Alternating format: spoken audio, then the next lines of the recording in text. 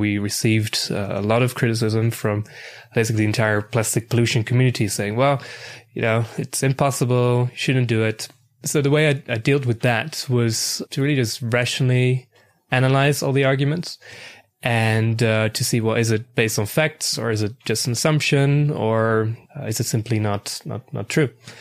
And when I did that, most of the things were kind of unfounded. So, for example, people were saying, well, all the plastic is deep in the water column, so you can't get to it, or all of it is microplastics.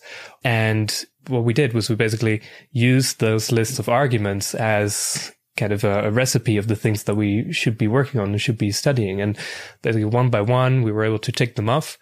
So I think it's important to distinguish between sort of good criticism and bad criticism. And, the good criticism is, you should really listen to, because, how silly would it be to ignore that?